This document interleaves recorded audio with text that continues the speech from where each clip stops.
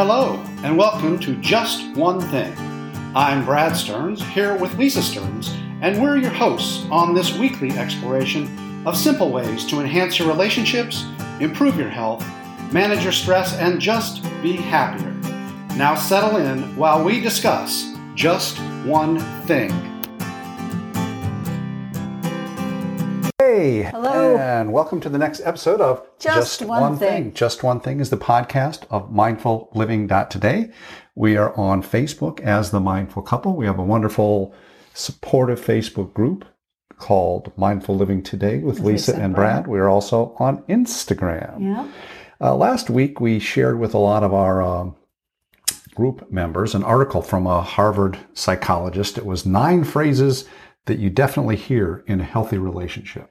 And we want to talk about some of those phrases and questions and things why that they're sort important. Of demonstrate healthy communication and healthy relationship, and for folks. And I'm going to call it A Healthy Relationship Sounds Like This. Oh, okay. And when I read the article, I know there are a lot of phrases and ways that things are said that, we commonly use with each other. Right. And I think I want to emphasize as we get into this that really these are, there's nothing magical about these specific phrases. Right. Or the way that they have said them, but what they do is they demonstrate a relationship that is based on mutual respect. Right. It's based on love. It's based on trying Kindness. to understand the other person rather than make a point or win an argument. Right.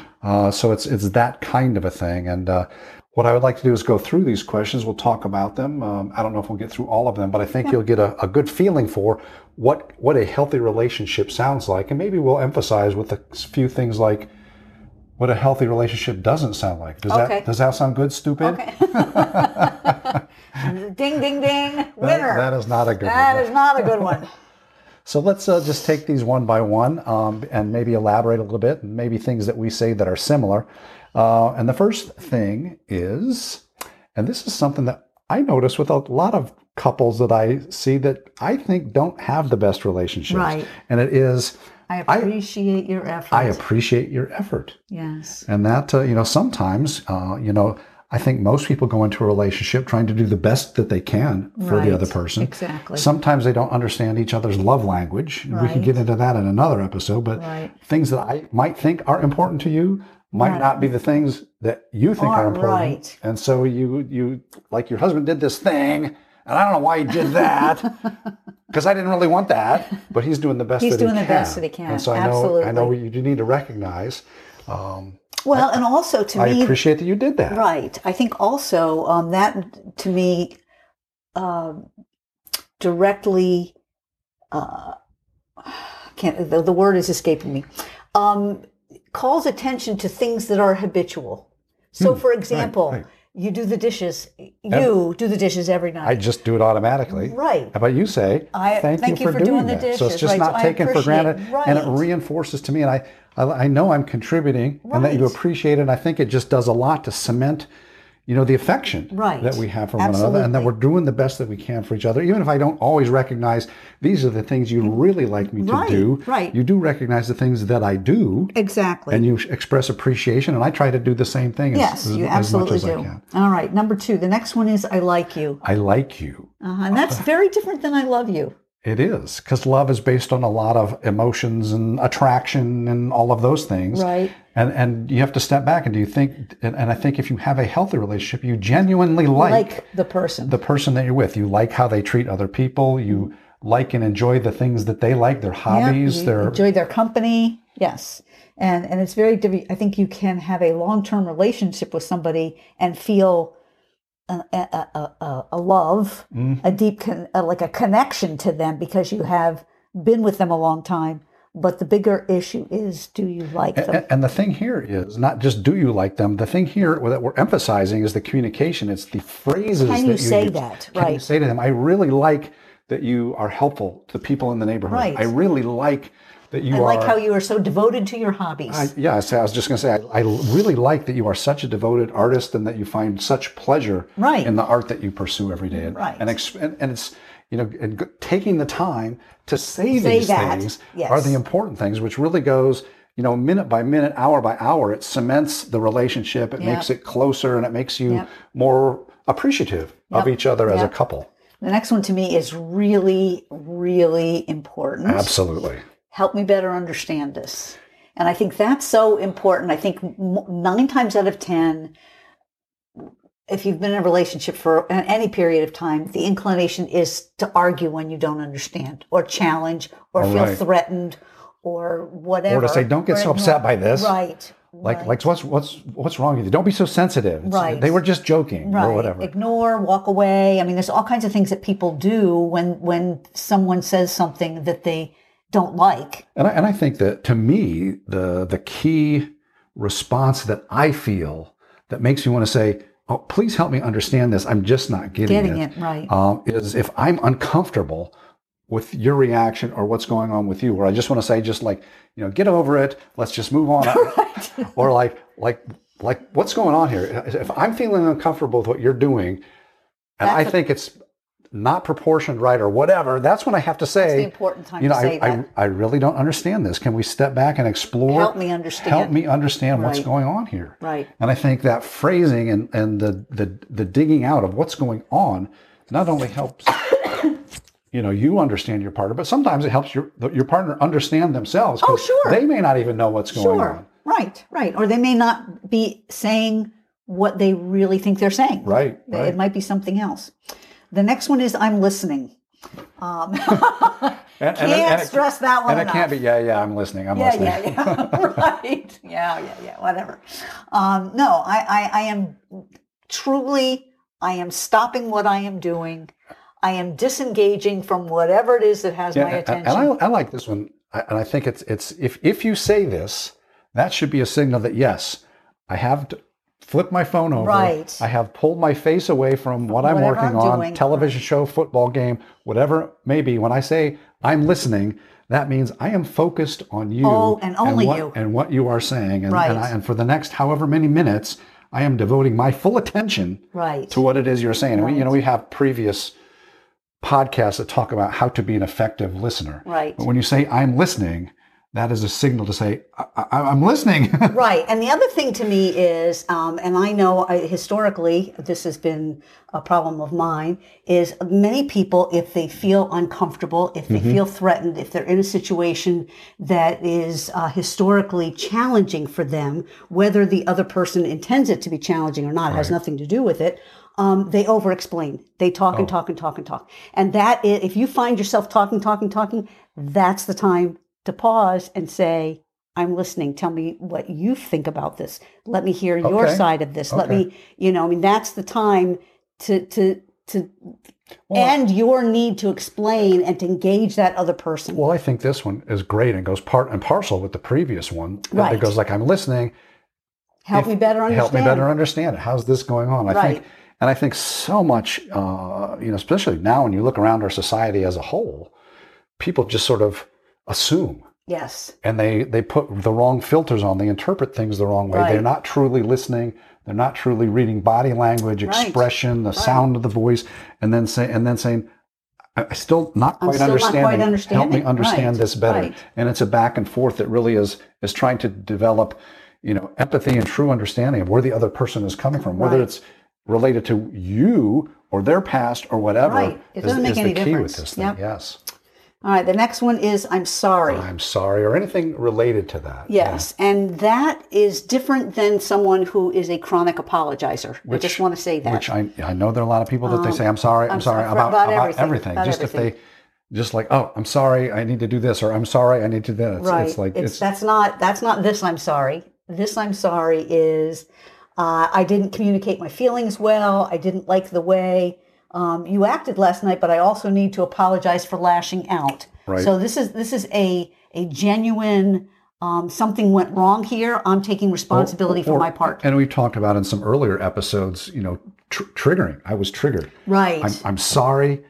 I was triggered. When we have these kinds of interactions, I tend to get angry and I lashed out. I was loud. I know my loud voice frightens you. Right. So I'm truly sorry. I apologize. I'll do better to try not to do that again. Right. And then the other person needs to be open to, and this is the next one. I forgive you. Right. You're doing the best I can. You can, and I acknowledge that. Right.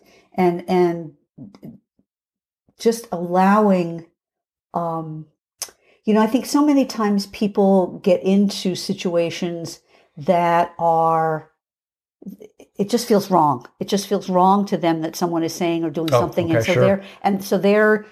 so then you get whatever you're doing, and they don't want to own any part of so common. of any, of even the escalation. Well, yeah, you're looking at the world through your eyes, Right. through your filters, and you don't acknowledge that you could have been misinterpreted. Right. And that now you're lashing out and the other person's lashing out and neither Right. one's understanding the other. Right. And recognizing that this escalation, whatever, was a little bit of a back and forth, like a ping pong match that got faster and faster. Right.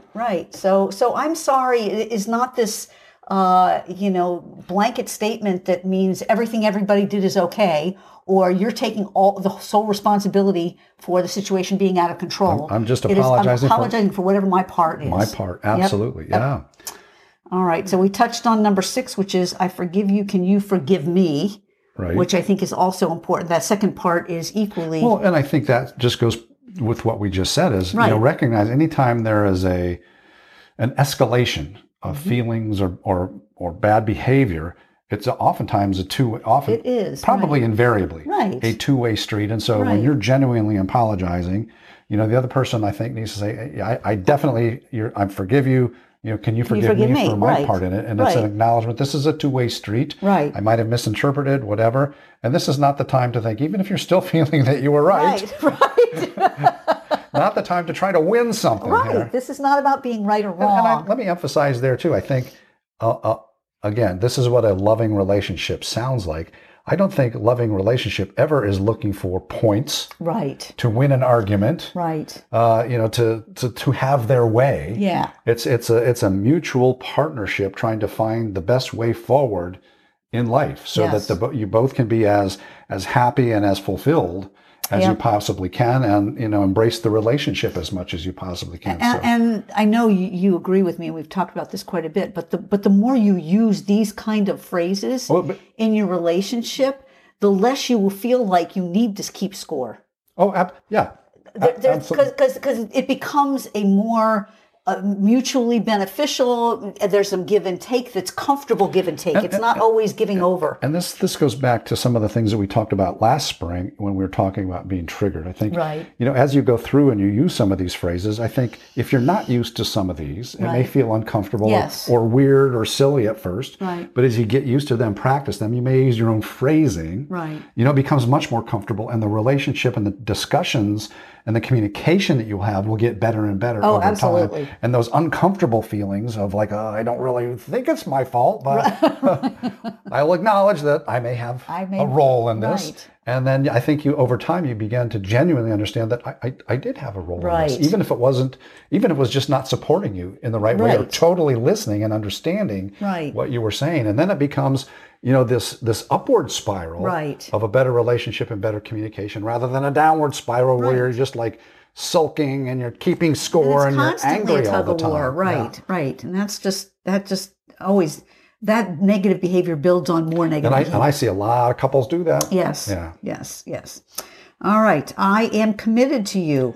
Even when times are tough, I still choose to be with you. Yeah, and I think, you always, I don't say you always, but many people say, I love you every day. And I think there's also needs to be an emphasis that what that entails is I'm committed to you. Right. We have these arguments, we have these disagreements. We may, not like, what our kids are doing and disagree on how to support them. We may not agree on how to spend our money or what to do in retirement or all these things.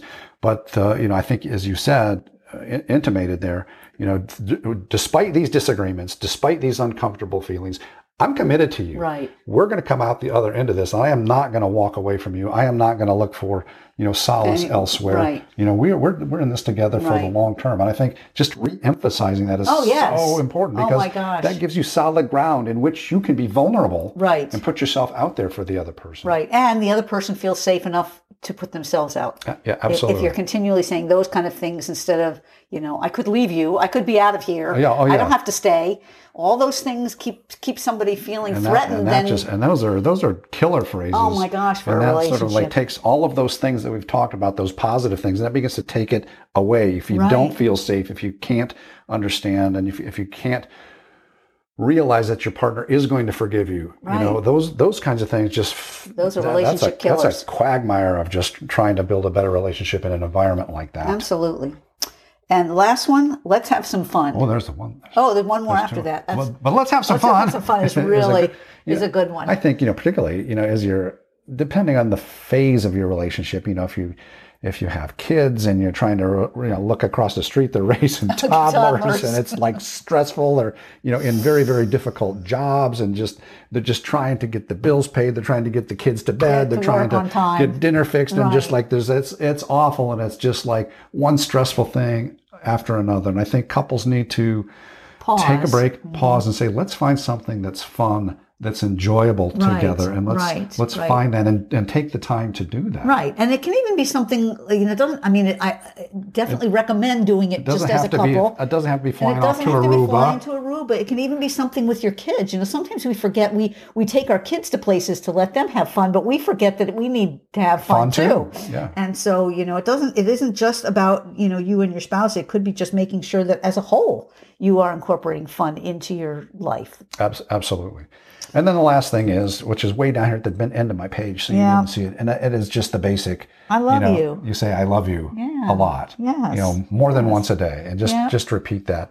And I think it goes so far into cementing a relationship, and that commitment, and that seeking to understand, the being kind, the reinforcing, understanding that neither one of us are perfect people, but we're trying to do the best that we can for each other. Yep.